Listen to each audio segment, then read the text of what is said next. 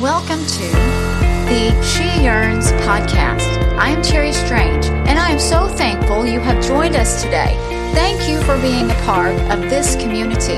The She Yearns community exists to lead women to desire more of God in everyday life, making Him evident and desirable to others. Welcome to the podcast today. Today we're going to talk about 5 things your wife really wants but can't tell you. The reason I wanted to do this is because Chad and I have worked with newly married couples for about a decade. It has been our joy and privilege, although it hasn't been all sunshine and sandy beaches. Those early years can be tumultuous, so we listen, we encourage, sometimes we cry, we pray, and we offer our best truth-bearing advice. In addition, we pull up to the table with 26 years under our belts. We started in a tiny blue house working 5 part-time jobs between us and no air conditioning in the Texas heat. And those are treasured memories. There were 0 aspirations for the crazy life that we currently live. What we did want was to make it. In fact, we selected the most godly man we knew, Dr. James Shields.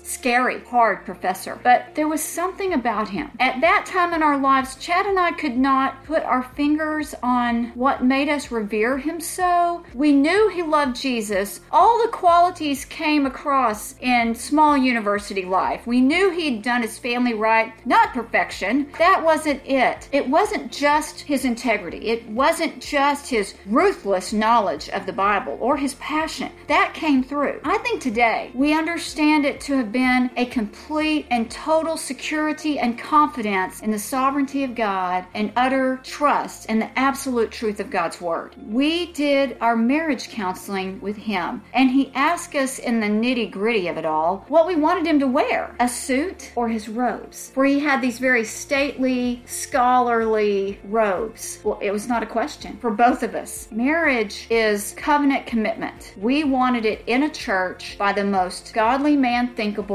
in the most solemn attire he owned, because we wanted more than anything a marriage that honored God and endured until death do us part. We didn't have a clue how to do that though when we walked out of there, but sort of assumed we would just know how to love each other in the process. Let's face it, most of us are just completely clueless about how to love our spouses when we enter marriage. In fact, a good number of us remain dumbfounded far too long. I certainly don't have it all figured out. Not in the least. But after 25 plus years of marriage and countless conversations with young brides, I've learned a thing or two about what a wife really wants from her husband, but can't say. I have also lived out the benefits from a spouse who is not anywhere close to perfect and has not lived these things out in perfection, but who has spent the large part of his life trying to get this right, who has been intentional about his marriage and his family. I have made that man fight for every spot of progress we have made. And honestly, we may take 2 steps forward and 15 back. I am a mess in some areas, and so is he. But to any man confused about what his wife really wants, here are 5 big ones she can't tell you. Number 1, complete surrender. Above all else, a Christian wife really wants her husband to love God most. She's not looking to take a back seat to your affection. She simply understands the importance of complete and total surrender to Jesus Christ. It's where you learn to live selflessly, to be completely trustworthy, to lead her and love her as Christ loves the church. There is a tremendous message to marriage partners in Ephesians 5,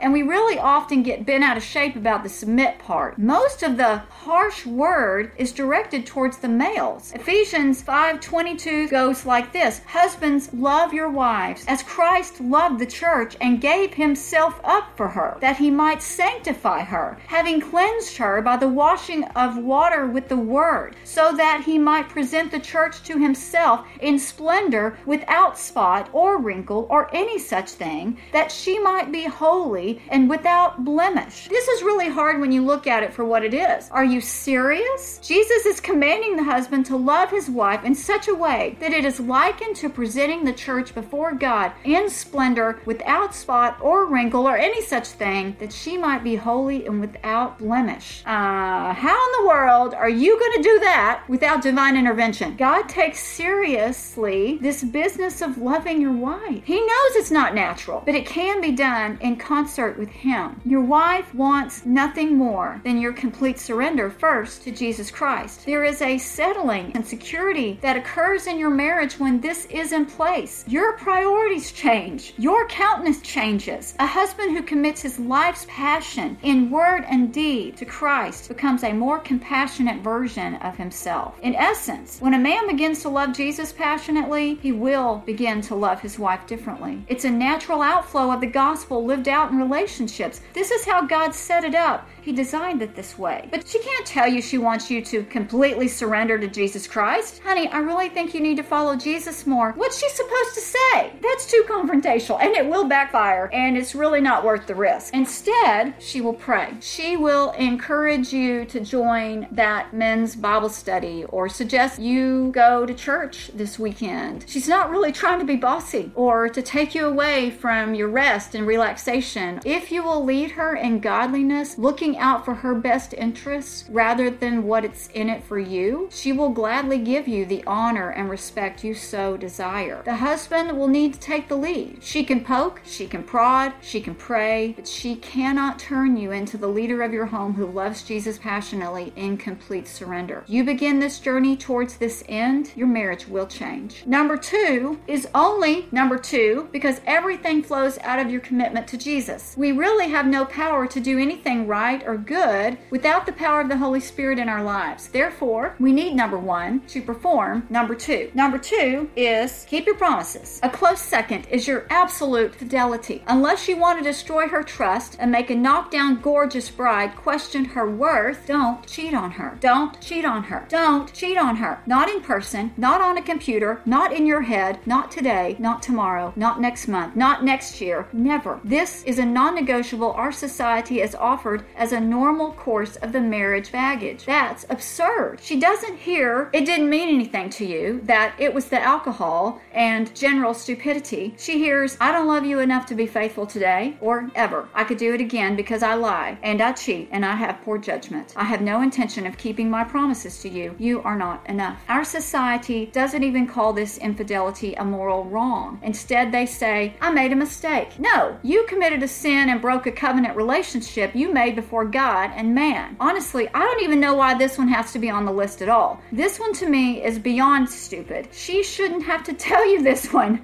except God needed it to be on His list to us too. In fact, we all too quickly are unfaithful to Him in 1,000 ways. Jeremiah 17:9 says, the heart is deceitful above all things and desperately sick. Who can understand it? The Word calls us then to guard it. Proverbs 4:23 calls us to guard your heart above all else, for it determines the course of your life. Proverbs specifically addresses this particular trail of behavior and issues warnings. Proverbs 6:27 offers this: can a man carry fire next to his chest and his clothes not be burned? Or can one walk on hot coals and his feet not be scorched? So is he who goes into his neighbor's wife. None who touches her will go unpunished. He who commits adultery lacks sense. He who does it destroys himself. He will get wounds and dishonor, and his disgrace will not be wiped away. This one just doesn't go away. It's a biblical deal breaker, and I'm sorry, doesn't fix it. Be stupid about something else. Number 3, delight in her alone. Everything is connected in the heart and the mind of a woman. Or haven't you noticed? What you say, listen to, and choose to watch is connected to your trustworthiness, your character, and your love for her. What your wife really wants is for you to delight in her and her alone. Not the cute waitress. Don't comment or follow with your eyes. Not the old girlfriend you still keep up with on Facebook. By the way, unfriend all past relationships. Unfriend their friends. You're married. Not the gorgeous colleague at work. Don't hang out with her. Don't laugh at her jokes. Don't sit with her in the hallway. Be rude. Stay away from her. It's okay. Not the scantily clad movie star. Abstain. Don't go see the movie. Not the porn. Absolutely not. Your bride walked the aisle settle for the fairy tale. In her fairy tale, you're the star. She wants your eyes only on her, your affection only for her. But she can't tell you that. She tries, but instead, she is encouraged to accept your weakness to look and long. Looking is every man's struggle. We're going to look. It's how God made us. So they say. No, it's not. God did not make you to look at enticing women that you're not married to. That's called temptation. Its power over man was beaten at the cross. Proverbs 6:25 speaks to this directly. Do not lust in your heart after her beauty, or let her captivate you with her eyes. And then Jesus clears anything that might have been confusing about that matter up in Matthew 5:27 and 28. You have heard that it was said, you shall not commit adultery. But I say to you that everyone who looks at a woman with lustful intent has already committed adultery with her in his heart. We are without excuse when it comes to temptation. That includes flirtation. We should not be participating in it. That becomes sin. 1 Corinthians 10:13 helps us in this matter. No temptation has overtaken you except what is common to mankind. And God is faithful. He will not let you be tempted beyond what you can bear. But when you are tempted, He will also provide a way out so that you can endure it. In this matter, God was nice enough to meet your desires by giving you a wife. Your wife is the only place of freedom for your eyes. Anything else is sin. She wants you to delight in her alone because she knows it's all connected. But she can't say anything because she's afraid you don't get it, or you're not willing to get it enough to stop delighting in everyone else. I cannot tell you how many times I have heard my man tell me he delights in me across the 20 years of our marriage. But I still want it more. I still need it more. I continue to want to know that I am enough. Please, delight in the wife you've been given. She is enough. Number 4, help without asking. You know where this is going, or maybe you don't, and that's the problem.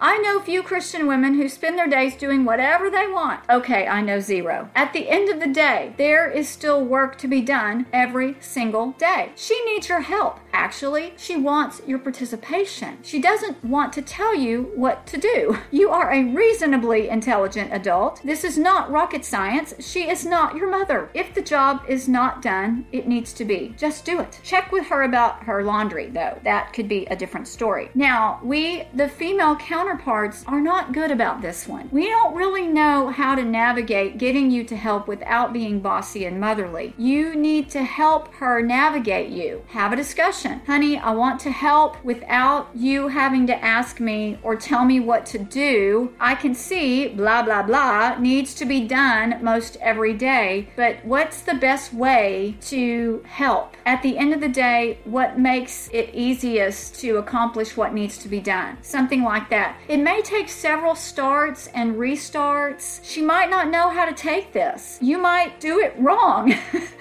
She also might not appreciate the responsibilities being heavily on her, especially if she works outside the home also, or has picked up the same bucket of toys 40 times that day. If you haven't heard or seen Tim Hawkins sing "I'll Clean Up For You," that man gets it. He's been married quite a while, so he gets it. I'll attach it to the website and link it to my social media, but it's true, and he's funny. This is a huge need, and she needs your help. She wants this aspect of life together to be shared. You may be surprised what good comes from your unsolicited participation.